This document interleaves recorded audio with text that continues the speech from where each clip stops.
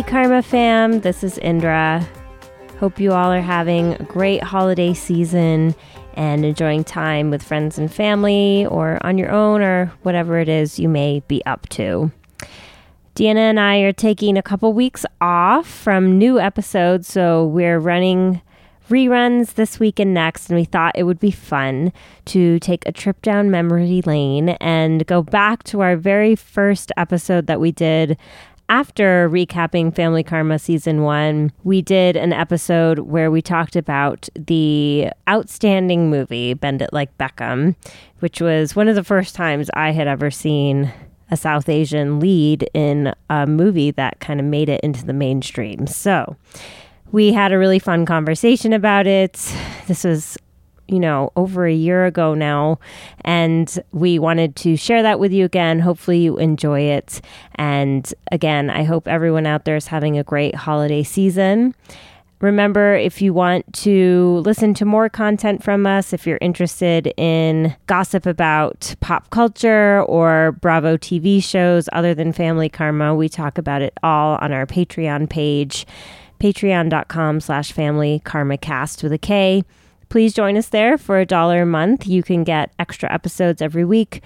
We're not doing one this week, but we will be doing one next week. And if you sign up, you can listen back to all the ones we've done leading up to this. And there's lots of great stuff on there. So please join us there. Thank you to everyone who has supported us so far. And without further ado, here is our episode on Bend It Like Beckham.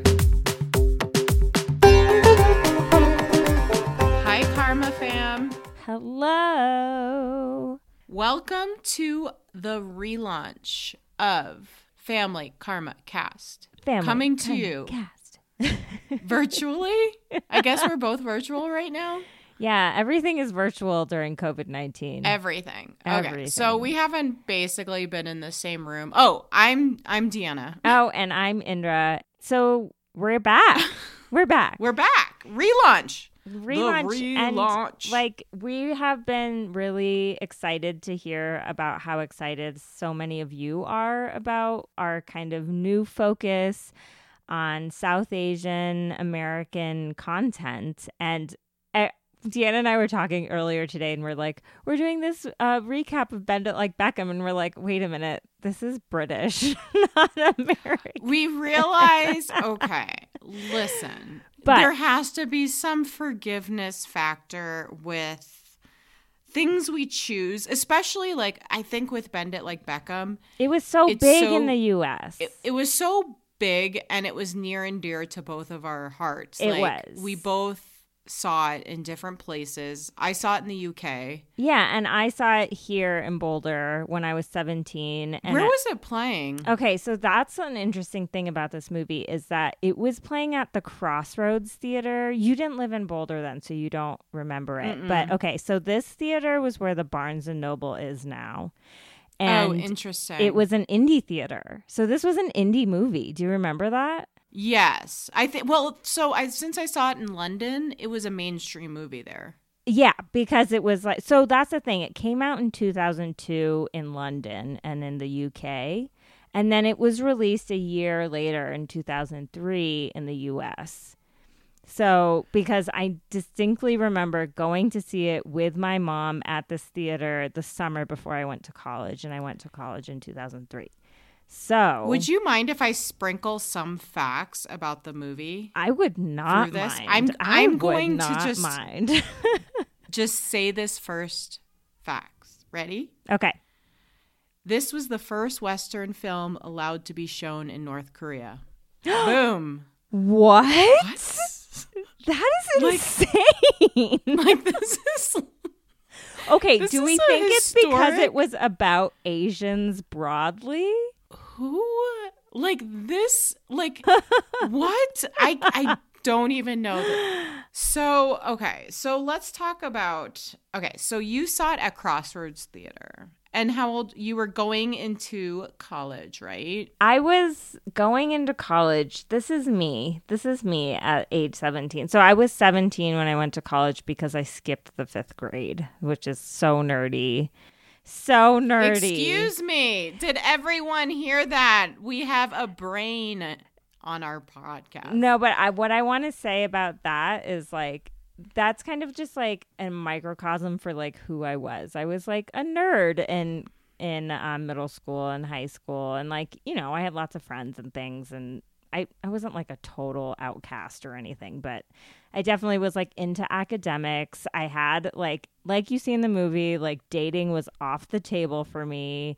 Like, no. And on top of that, like, even if I wanted to date in secret, like no one was interested in me, or at least I didn't think they were. So I was like, but I was, of course, boy crazy because I was like a teenager. Of course. And I'm like getting ready to go to college. And like, I've never seen any media that wasn't about like pretty white girls. And so like, I go to see this movie with my mom, and like, I'm watching the movie, and this like gorgeous guy is on the screen. Of course he's white, and I'm like, of course he's gonna hook up with Keira Knightley, and it's gonna, like, that whole thing is gonna be about them. And then like he hooks up with the Indian girl, and I fucking lost my mind. Did your mom say anything at the end of the film? So like what I remember was my mom and I definitely left the movie theater with like huge smiles on our faces because it's such a fun movie. And I think like we didn't really talk about the like sex and relationship parts about it, but we did talk about how it was fun to see like a westernized version of kind of like our experience as like my mom being an immigrant who came from India, and then me being like the first generation Indian American. So that was kind of like the scene for me. It was like, this was such a huge deal for me, actually, in my life, seeing this movie. It actually, like, gave me a lot of confidence to see it going into college. Like, yeah, like, I can date people. They don't have to be Indian. They don't have to be, like, a certain way. Like, I can, like, date a hot white guy, which is kind of fucked up if you think about it. Well, and then it's, like, I think, like, we'll also address, like, what we thought back then of him and what we think now. Oh, so yes, much to say about Jonathan. I didn't realize it was Jonathan Rhys Meyers. God. No idea. You didn't know it was him? I was like, when he came on, I was like, oh my God, it's Jonathan Rhys Meyers. Yeah, and this was his breakout role kind of too. I know. So what was like, set the scene for when you saw it? Okay, so mine is very different. I'm going to be totally honest. As it should be, right? I was studying abroad with my college or my university, and I was living in London, and I was broke all the time because those that are listening that like maybe you went to NYU, there's like a lot of super rich kids that go to that school. And so it's like all the like kids just had so much money to blow in London. And I think I noticed it a lot more there because I went into this program with like no friends. Like none of my friends were in the program. And so basically it like rained the whole time. And I was supposed to, a funny story, I was supposed to be in Argentina for that semester, but that was the year that the Argentinian government, it was like in 2001, 2002, and it fell. Oh, okay. Yeah. So NYU had to close the school, and they were like, oh, you can either go back to New York, which my apartment was 3 blocks down or 4 blocks down from the World Trade Center, which just fell, or you can, they have space for you in London. So I went to London, and I had huge depression issues there. I'm sure you can imagine, just like post 9/11. And so basically what I would do is I would get high and I would walk into whatever movie was playing down the street. And that's so you how like didn't even know what it was. No. And that's how I saw Britney Spears' Crossroads and Bend It Like Beckham. That is so hilarious. I feel like love it that. pales in comparison to like your monumental. And so I was telling Indra before I watched this the second time, I was like, I do not remember shit from this movie, like nothing. Oh, and I'm so jealous. Like, so this was like brand new. It was for like you. a whole, because I might have taken a nap in the sense I was so high, like. So you left the theater with like, I don't even know what I just saw. I was just like, I'm going to get a shawarma because I lived in a district where it was just like there were shawarmas everywhere. And then I'm going to take a nap, maybe a second nap of the day, and like eat my feelings because I was so depressed. Okay. So no real impressions from that time because there was a lot of other stuff going on. I think it was just like I was so dealing with like the sea of emotions. And I have to say that like movies have always been for me like an escape from like everyday life, like all of you. And I do want to say that I kind of thank this film and like Britney Spears' Crossroads and the other films I saw because it was such an escape of like my PTSD 9/11 stuff and just being in cloudy London when I was supposed to be, it was summer in Argentina, and I was so just down. And so like if you think about it, it did make a huge impression on me because it was a way to escape. Totally. Like movies should be. And like, didn't you, I kind of felt that way watching it this time because we're in yet again like a very traumatic situation, like this ongoing trauma. I think like that's the thing. I would recommend this. Yeah, if you haven't watched it recently or never, like Patrick was saying, he watched it with me. Patrick is my partner. He was like, this movie like really holds up. He saw it initially too. He saw it initially, but he like hadn't seen it in a long time and didn't. And really I wonder how Patrick, because Patrick was on the East Coast, so it's like, how did he see it? That's a good question. I didn't. You know what I mean? He was in college when it came out, so. But he said he thinks he saw it in Vermont, in the small town that he's from, at the local like indie theater that they have there. So I think it was like the first thing that struck me from the movie, other than I've had Keira Knightley's haircut, which is like the short, and then it's like the large like tiger stripes.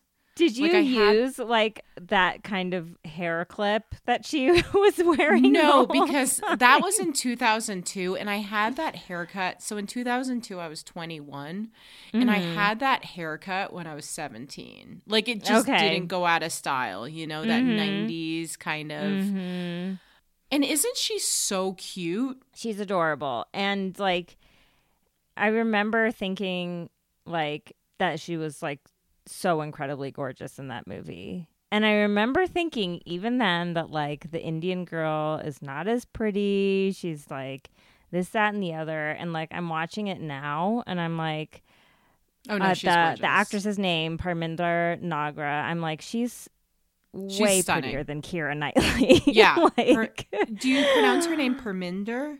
Parminder Nagra. And so like I did some research on IMDb to just like see what she's been up to since then, because it's been almost 20 years. And so she was on ER for a long time. So I think that was like one of her big things after Bend It Like Beckham was she was on ER. And like she got married to someone who I think was associated with the show, and like Maura Tierney like married them, and like the whole cast of ER was them. She had a kid with that guy and then they divorced, and like she's been in some things, but she like hasn't done a lot since then. But like I think she was like 25 when she did this film. Yeah, so her, and she's like in her 40s now, and so is Jonathan Rhys-Meyers, and Keira Knightley is probably in her 40s now too. No, there was a 10-year age gap between Keira and Parminder. So how old is Keira Knightley now? Is she like 39? She's like a little younger than me. So I'm 39. I think she's like 38. Okay. Or so maybe she's like 36. Who knows? I thought it was like really well cast though. Like I thought so too. I thought that, and not just those three people, but then all the like Indian people. So her sister is Archie Punjabi, which I don't know. Did you watch the show The Good Wife? No. So that show, hopefully a lot of people out there have watched it. It's a really excellent show, actually. That's what everyone says about that show. For regular like network TV, it's really good. And Kalinda is Archie Punjabi's character. And you can tell, like, at the start of the show, she was just going to be kind of like a side character, but then she becomes this, like, badass, like, PI that they rely on all the time. And she has, like, a very distinctive personality. And, like, I just always loved her, obviously, because she's, like... And she has an English accent in The Good Wife? She does not. I don't actually, maybe she does. I can't remember. But she was so funny. It was one of the like really cool things though, was seeing her on like this legal drama and like her kind of, you can see that like the show producers were like, oh, she's just going to be a side role. And then she becomes like a main character because people loved her so much. And I feel like her South Asian identity, like, I don't know. I just thought it was really cool. I always really loved that she was a big part of that show. So it was fun to see her back in this role, acting like kind of a bimbo. Right. And I think it was interesting because you have Jasminda, or Jess, is kind of, you know, the rebellious, rebelling a little bit against Indian culture.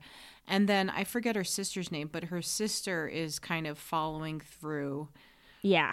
Pinky, right? Pinky, that's right. Yeah, that's like a very typical Indian nickname. Pinky or Dimple or Simple or Pimple.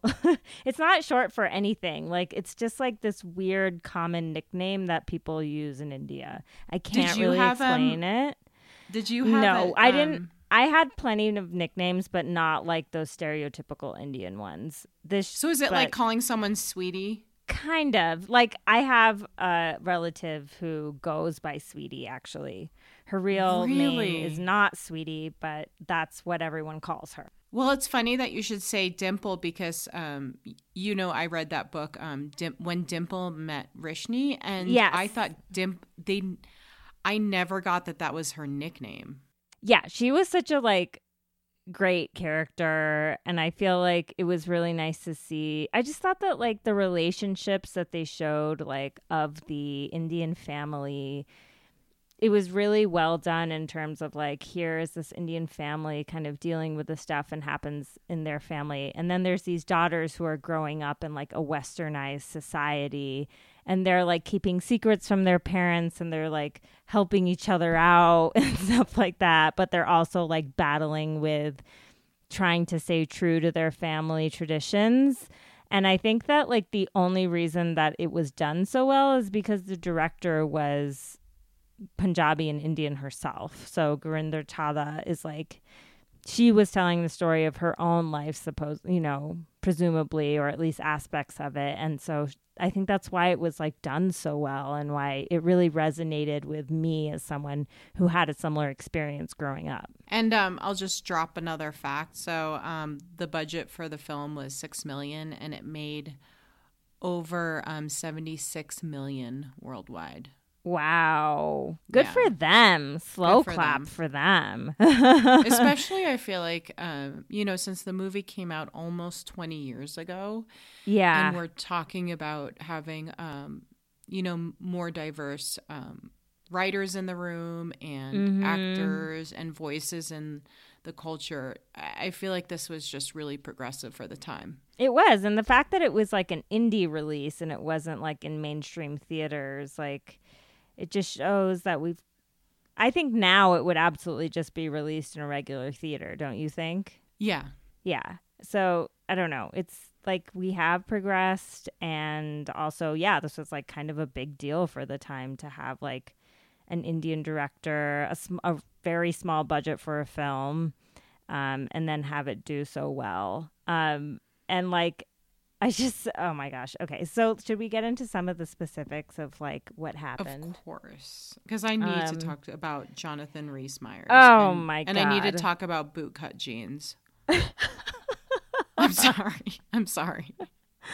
I mean, okay, Jonathan Rhys-Meyers, I want to hear from other people, other South Asian Americans who watched the show, who watched the movie. I don't care how old you were. Maybe you were my age, maybe you were younger, maybe you're older. Like, did you see him and think in 2003, like, he is the hottest man alive? Because that is what I thought. but like, I don't even remember him kind of clicking. But now that I watch it, he looks like a skeleton with like green eyes.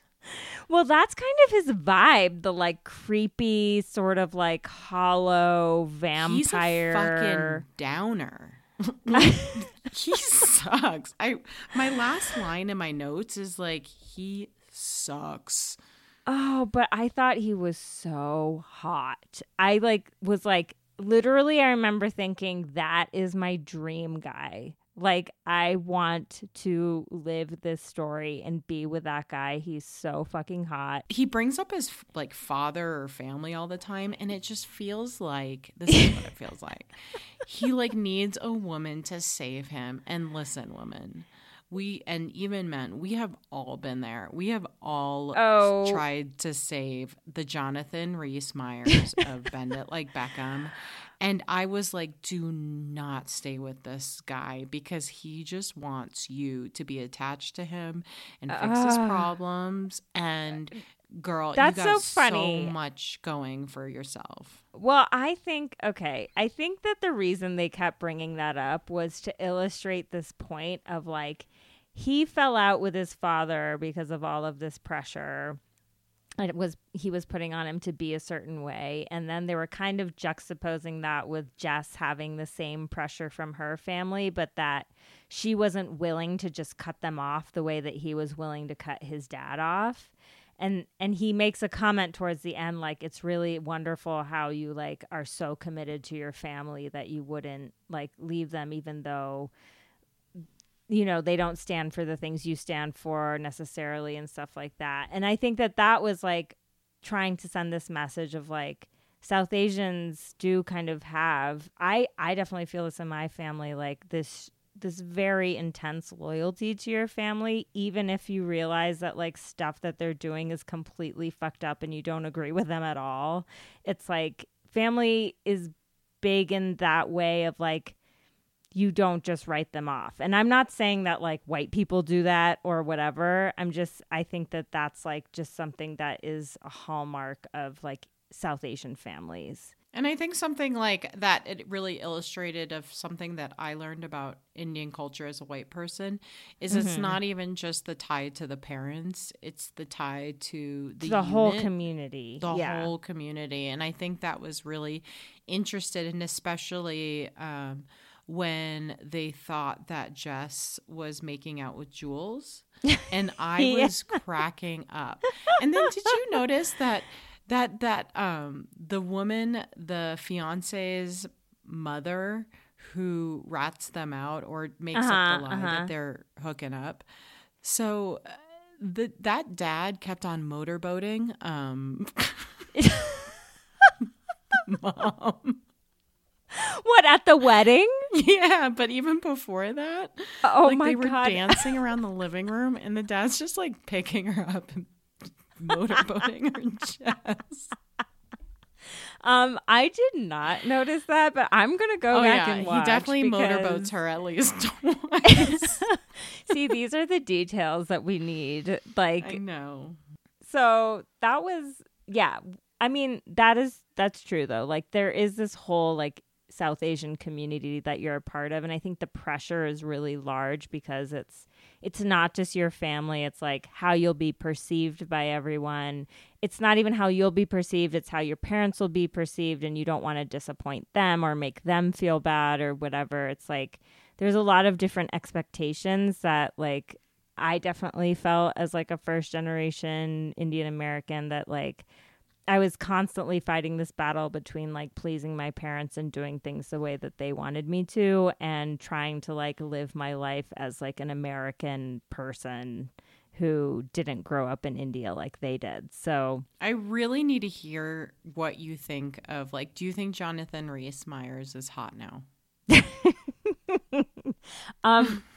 Okay, so I think a part of that like initial intense fire for him will like never go away. Of course. But I have to say, watching it now, I was like a little confused. I was like, I didn't think you were going to use that word. I was like, Jess is like 20 billion times more gorgeous than I remember her being. 100%. And Jonathan Rhys Meyers is like, it wasn't just like the way he looked. It was like his mannerisms and just like his general vibe. Is it like his acting, or is it's just like he kind of seemed like he was like either really intense or like Eeyore like going back to a stick hut. But that's you know his thing. So like I think I'm affected by the fact that one of the biggest things I think he's done since then was he played Henry VIII in The Tudors, which was like this Showtime show or AMC or something, which was like 4 seasons all about Henry VIII. And like, first of all, I love period pieces like nothing else. And then he was in it and I just was like so in love with him. So I was really into it. And in that role, he's like particularly maniacal and like, he always like his signature thing, if you like Google pictures of him, is like with his eyes really wide open and like a puckered mouth, like looking really intense at you.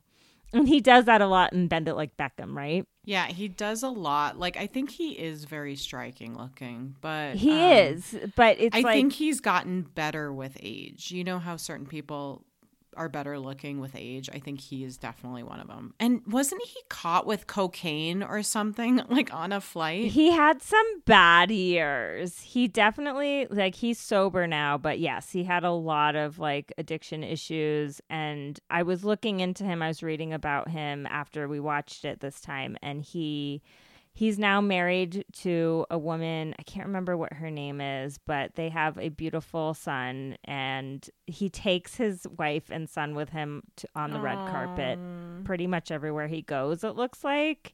And he looks a lot better now. Like, he seems to have like kind of settled into like a more normal character. It seems I think fame kind of like got the better of him for many years, and you can just like look at pictures of him and kind of see it. You don't even need to like know anything about him. You can just like look at date stamped pictures and be like, whoa, what's going on? Yeah. And again, I think he's very attractive now.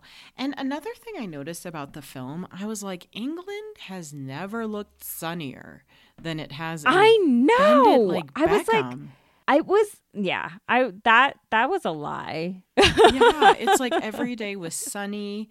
You know. Well, I think they just needed to have that positive vibe in the movie, and you know what? It worked. It worked. Totally I mean, worked. I wanted to go to play soccer in London.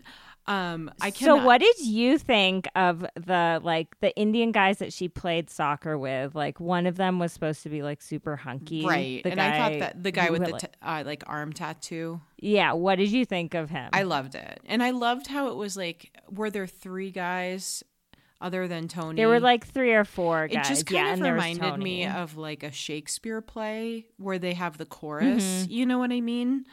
And I thought it was, I don't know, maybe I'm getting like thinking about it too much. No, that's who they were. Yeah, they were so like, I like really appreciated that. And I think another thing we should really talk about, what made it so far ahead of its time, is Tony came out as gay. Yes. I totally didn't remember any of that too.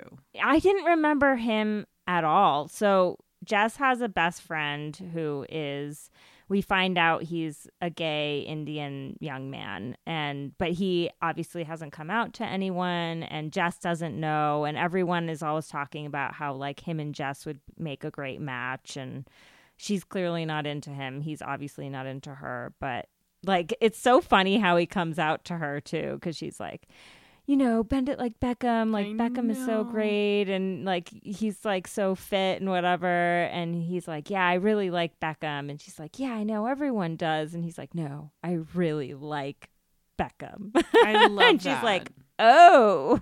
And like, you can't tell me that she, like, it's interesting how they didn't touch upon her attraction to Beckham, because she, like, the big picture is a giant picture of his face. And let me just say that, like, I thought that was really interesting. The decor in Jess's room versus Jules's room. Did you notice that? Yeah, like Jules had the Mia Hamm stuff. Yeah, she had like all the like female soccer players, and then Jess had like Beckham. And you just know, like, they never explicitly said it, but I know that she was in love with him.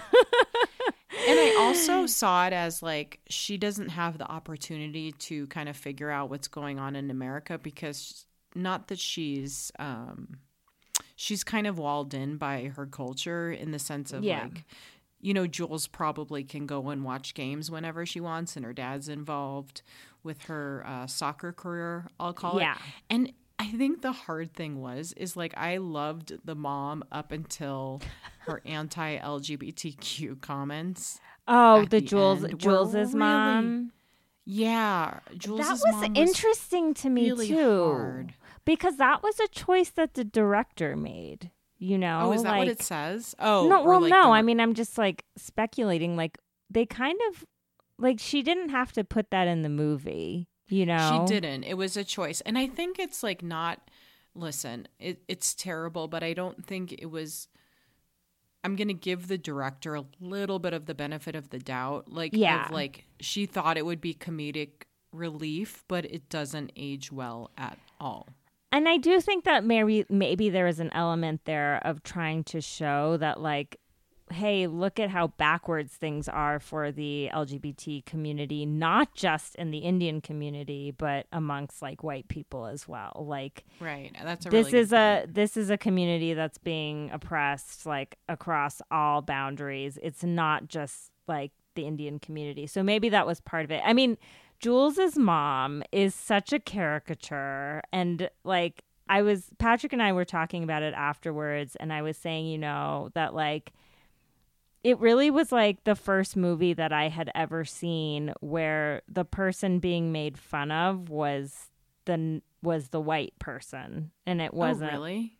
Yeah, because like think about all the other representations of Indians leading up to this. Right. It was basically like a Apu on The Simpsons. And it was just making fun of him for having an accent and for like owning a Quickie Mart, you know? And in this movie, front and center were the immigrants, and the person who was acting a fool was the white person.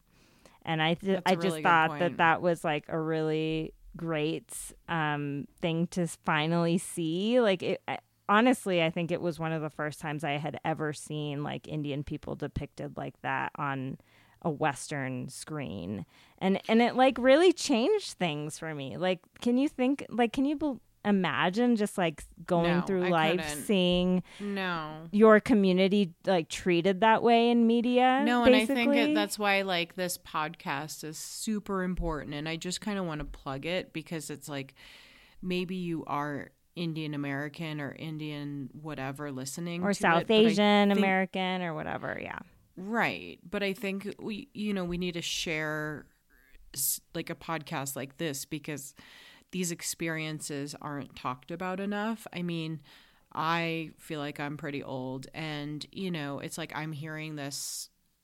I think you've told me it before, but basically for the first time, and that's why it's important to. And I'm kind of like just realizing these things for the first time because it's like a frog in a boiling pot of water or whatever. Like just slowly, you're just like you just kind of are. It's what you grow up with. You kind of accept it, and then at some point you realize like, hey, that was like really fucked up.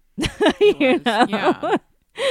And like no wonder things felt kind of weird or hard or whatever. So I'm not trying to like throw myself a pity party, but no. Do you remember the first Indian woman that you were attracted to? Whether it's that's a really interesting thing, and Patrick and I were joking about it too. So Patrick, my partner, is like Irish by heritage on both sides, and I was like, maybe I got into you because you're like Irish, like Jonathan Rhys-Meyer. But like, honestly, this is another thing that's been really weird my whole life. Is like I've never really been that attracted to South Asian men. And You've never dated anyone that's South Asian? No. And I think it's because like I have two brothers, and every time I see South Asian men, like because I grew up in such a white place, I just kind of equate them with like family. Like I think that must be what it is. I don't know what it is. I definitely like okay, there are some like very hot Bollywood actors. Yes, like I think my favorite is Amir Khan. He's He's really No. hot. He's old now, but he's like back in the day. Oh, I would he love was to like, watch him. In his we prime. should definitely watch something like him. I want to hear from other people. Like Shah Rukh Khan, my cousin in India was like obsessed with him. She had posters on her wall. But like, did you everywhere. was there anyone like Priyanka? I mean, I know Priyanka is like kind of one of a kind, but was there anyone like that you would see pictures of and just be like, oh my gosh? Well, I think it's different for men than women, right? I feel like Right. Indian beauty standards for women, like there's this like, for better or worse, like exoticism of Indian women where like Right. remember that episode of Southern Charm where Patricia is like, Yes. I think that Indian people are the most beautiful people on That's earth. what she's. I do not know, but I remember Cameron. Yeah, she meant to say it as like a compliment, but the way she said it was just so fucking racist. It was just like exotifying. Ugh. It's the way like Western culture kind of digests and kind of shits out like Indian culture, no offense, but like the take it or leave it. I'm just thinking of like when, you know, people wear bindis or whatever, or Yeah. like Indian like in fashion when it in the 90s when it was like popular to like wear like a ton of bracelets and get into yoga, and Madonna was doing Yeah. her Yeah. like kind of thing, and then it's like discarding it's just so problematic looking back. The discarding part is the problem, right? I've been thinking a lot about like cultural appropriation and like when is it cultural appropriation? And I think it's an interesting topic, and I think that like if you decide to wear a bindi or, you know, wear Indian clothes or whatever, or adopt a part of another culture that is not your own, I think if you really understand it and you really like value it in a deep way from a place of like really understanding it, then that's not cultural appropriation. But like you're Right. saying, if you kind of just do it because, you know, it's like a fad and then you just discard it and you like never think about like the cultural implications of it, or like, you know, what's behind this like fashion choice that I'm making, I think that's where it gets problematic. That's Yeah, just and what I I've think been it's thinking. a tricky thing because especially with the thing that I never really thought about until the past couple of years is with dance too. Because I've been listening to a lot of, this is kind of off track, but like Big Frida, who does like the Louisiana, New Orleans sissy bounce, and they are someone that, you know, I've just kind of followed their career. And I remember when I first saw them in concert, it must have been like 10 years ago or something. It was outside. They were just kind of at like one of those like Brooklyn free festivals. And it was like, okay, here's Big Frida. And it was the first time I heard sissy bounce. And it was like the people in the crowd that knew what sissy bouncing were sissy bouncing. And then I went to a party and it was like everyone's like sissy bouncing, and that was kind of the thing. Yeah. And then looking back and I just like I listened to them so much on my running mix, and I'm like, but if I wanted to sissy bounce, that's cultural appropriation. Yeah, it could be. I think there's a scenario where it couldn't be, though, if you were like, I am genuinely very interested in this art form. Right. And like, So and if you yeah, were a and serious dancer who was like, I want to learn this and I want to like learn it from someone who it is from their like culture, and I want to understand it and things like that. Like, I think if you do the work like that, then it doesn't have to be. Because, like, I think there's a danger in telling people, like, you cannot do these things because they're not your culture. I think that is problematic, too, you know? Because how do we share and I think things? it's interesting because just thinking of, like, Madonna when she kind of, you know, she was doing those, I don't even know what the motion is, but it's when you kind of touch your pointer finger and your thumb. And like, is that, I mean, I'm totally honest. Is that a cultural?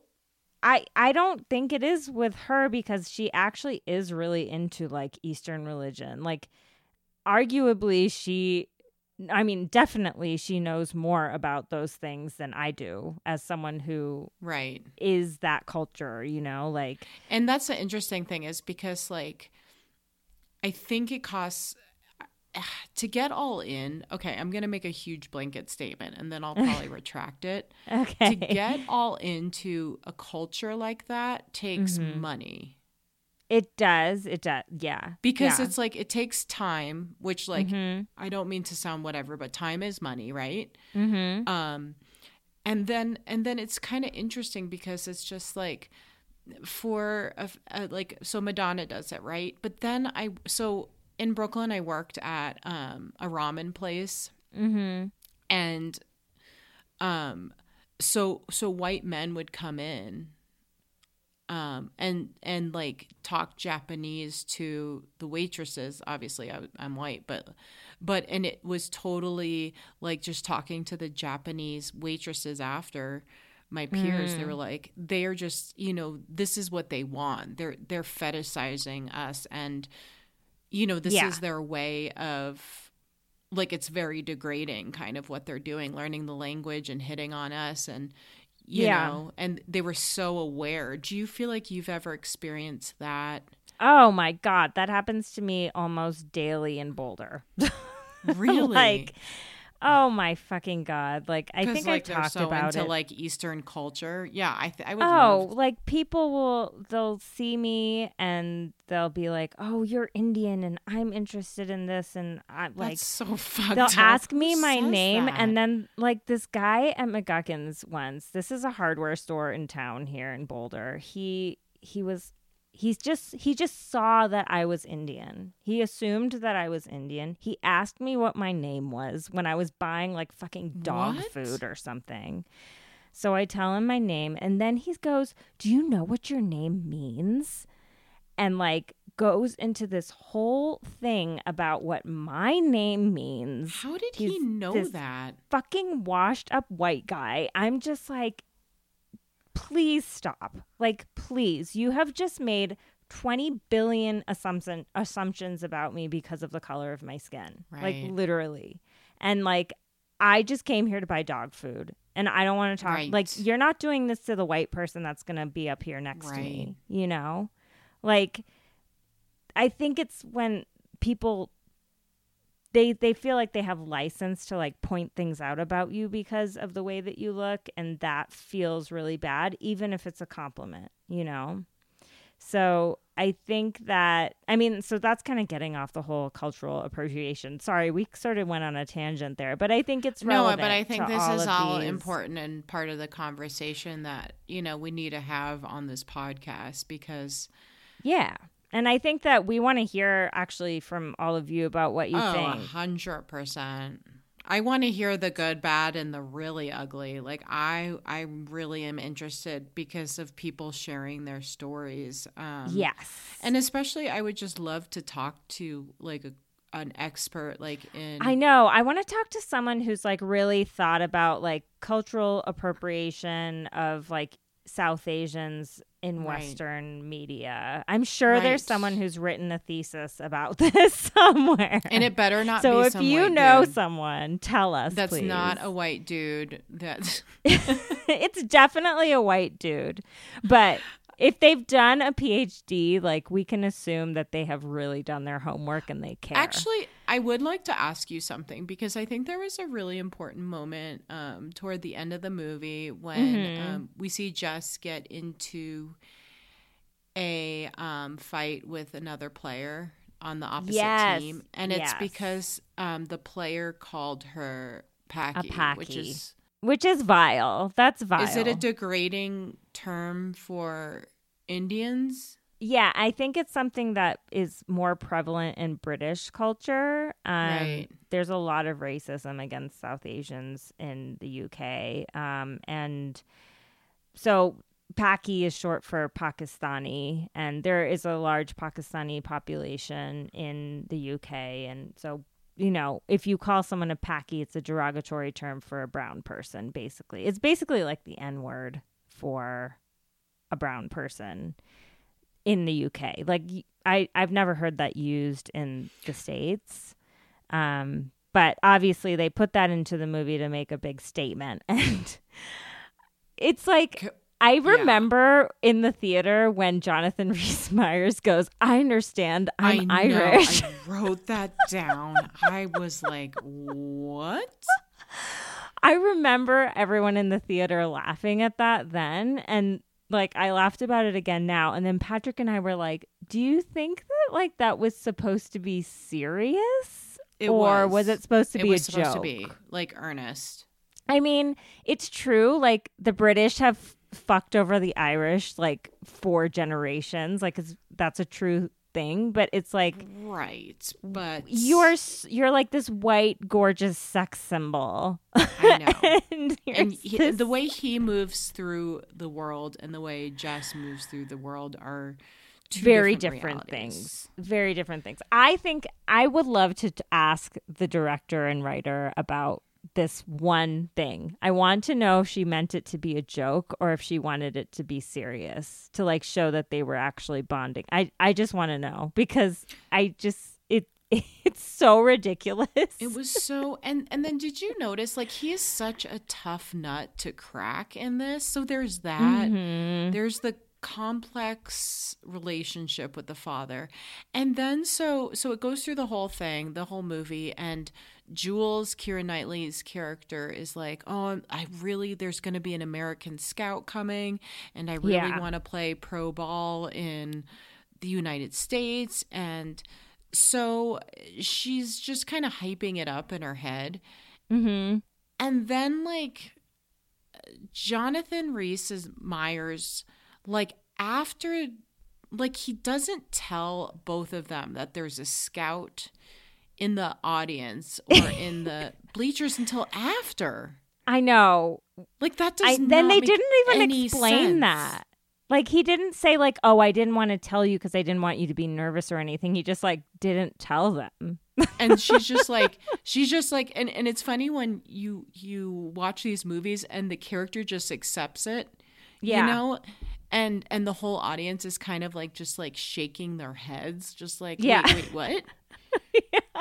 Like, I don't know. Pause, I don't know what to make of it. He's a very interesting character. I will say though, I remember how like hot I was for him watching that movie at 17 he's very beautiful. Years old. If you told me he was a male model, like, I would be like, yes, my God. He is. Like, I remember, it's seared into my brain, the scene where he comes to the house to try and convince them to let Jess back on the team. And he opens the door and they show him kind of like looking back at him and with like his intense blue eyes. And I was like, oh, swoon. But like, it's interesting because you never see him enjoying himself through the whole movie. Well, like, okay. What about the club? What did you think of his dance moves? It's like an hour and a half movie and you get 10 minutes or like 5 minutes of him enjoying himself. But that's part of it. It's the dark, brooding Irishman, isn't it? That is just hot as anything. It is for me. Anyway, that makes sense. Okay, one more thing I want to say about this movie is how incredible was the soundtrack to this movie. Oh my God, when the Mel C song came on, I was like, is this Mel C? Because Andrew was on IMDb, and I was like, this is the shit.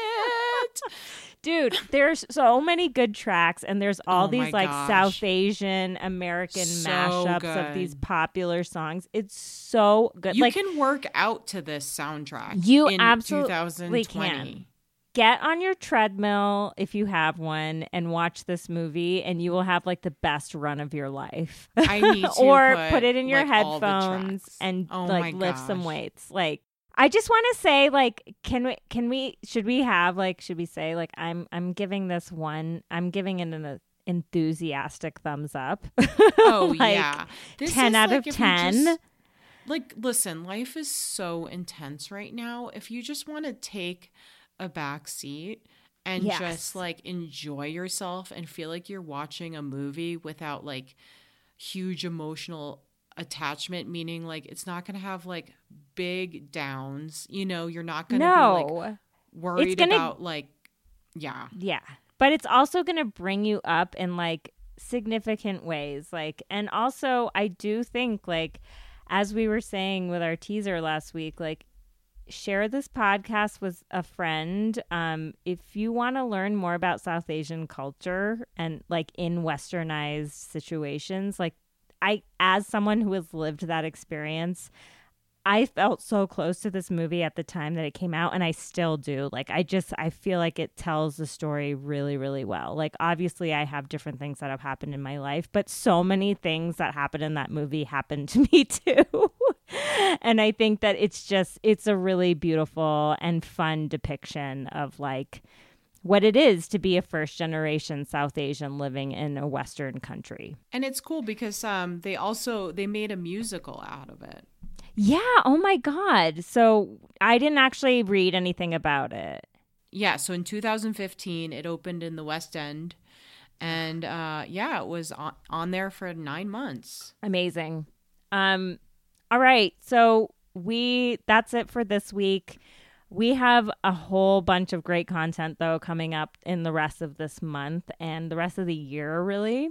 We're really excited. We're going to be interviewing one of the cast members of Indian Matchmaking next week. So we're going to keep it a secret of who it is. We have a few interviews lined up, though, with some great characters from the show. So that will be great.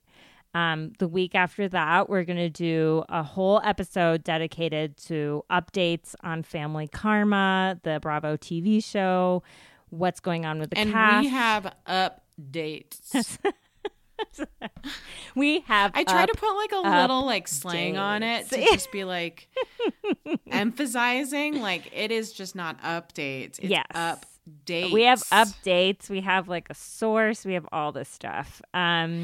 And then can I reveal the last thing? We have a special Halloween episode. Yay! I am so excited. Oh my God. We are going to cover, we'll announce it beforehand, but we're going to cover an Indian horror movie that I am petrified of the trailer. Actually, so it's called Bulbul, Bulbbul, and it's on Netflix. I'm so scared. So like I'm so scared. I hate I love scary movies because I actually think they're really fun, and then I hate them afterwards because I can't sleep for like days. I know. So we're in it together, guys. We're in it together, and girls. We might live watch that one. Like we might watch it and then comment on it on the podcast as it's playing to make it a little less scary. But I know, because I don't know if I can watch it alone. Yeah, we're going to watch it in our own houses, but on the podcast. So that's just like one of many things. We're reading books. We're going to be talking to a South Asian beauty expert brand starter in November, which is really exciting. So many awesome things. And we're just really excited with this new start, and hopefully you are too. Thank you so much for listening. We love you. I just want to say follow us on the socials, Family Karma Cast on Twitter and Instagram, and we have a Patreon page that is going to be exploding with extra stuff, so follow us on Patreon. The Patreon is about to be lit on fire because they just released who they think the top 20 contestants are on Tayshia's season of The Bachelorette, and we are going to be doing a cast rundown for the Patreon page. So if you're into that kind of thing, we hope that you'll join us there. So bring your rose. Yes, bring your rose. Bring your rose. Bring your rosé. And yes, your rosé, and join us. Yes. And so we're really excited to go on this adventure and hop on board with us. Well, that's it from us. That's it from us. We'll talk to you next week. Bye. Next week. Oh, wait. Namaste, bitches. Namaste, bitches.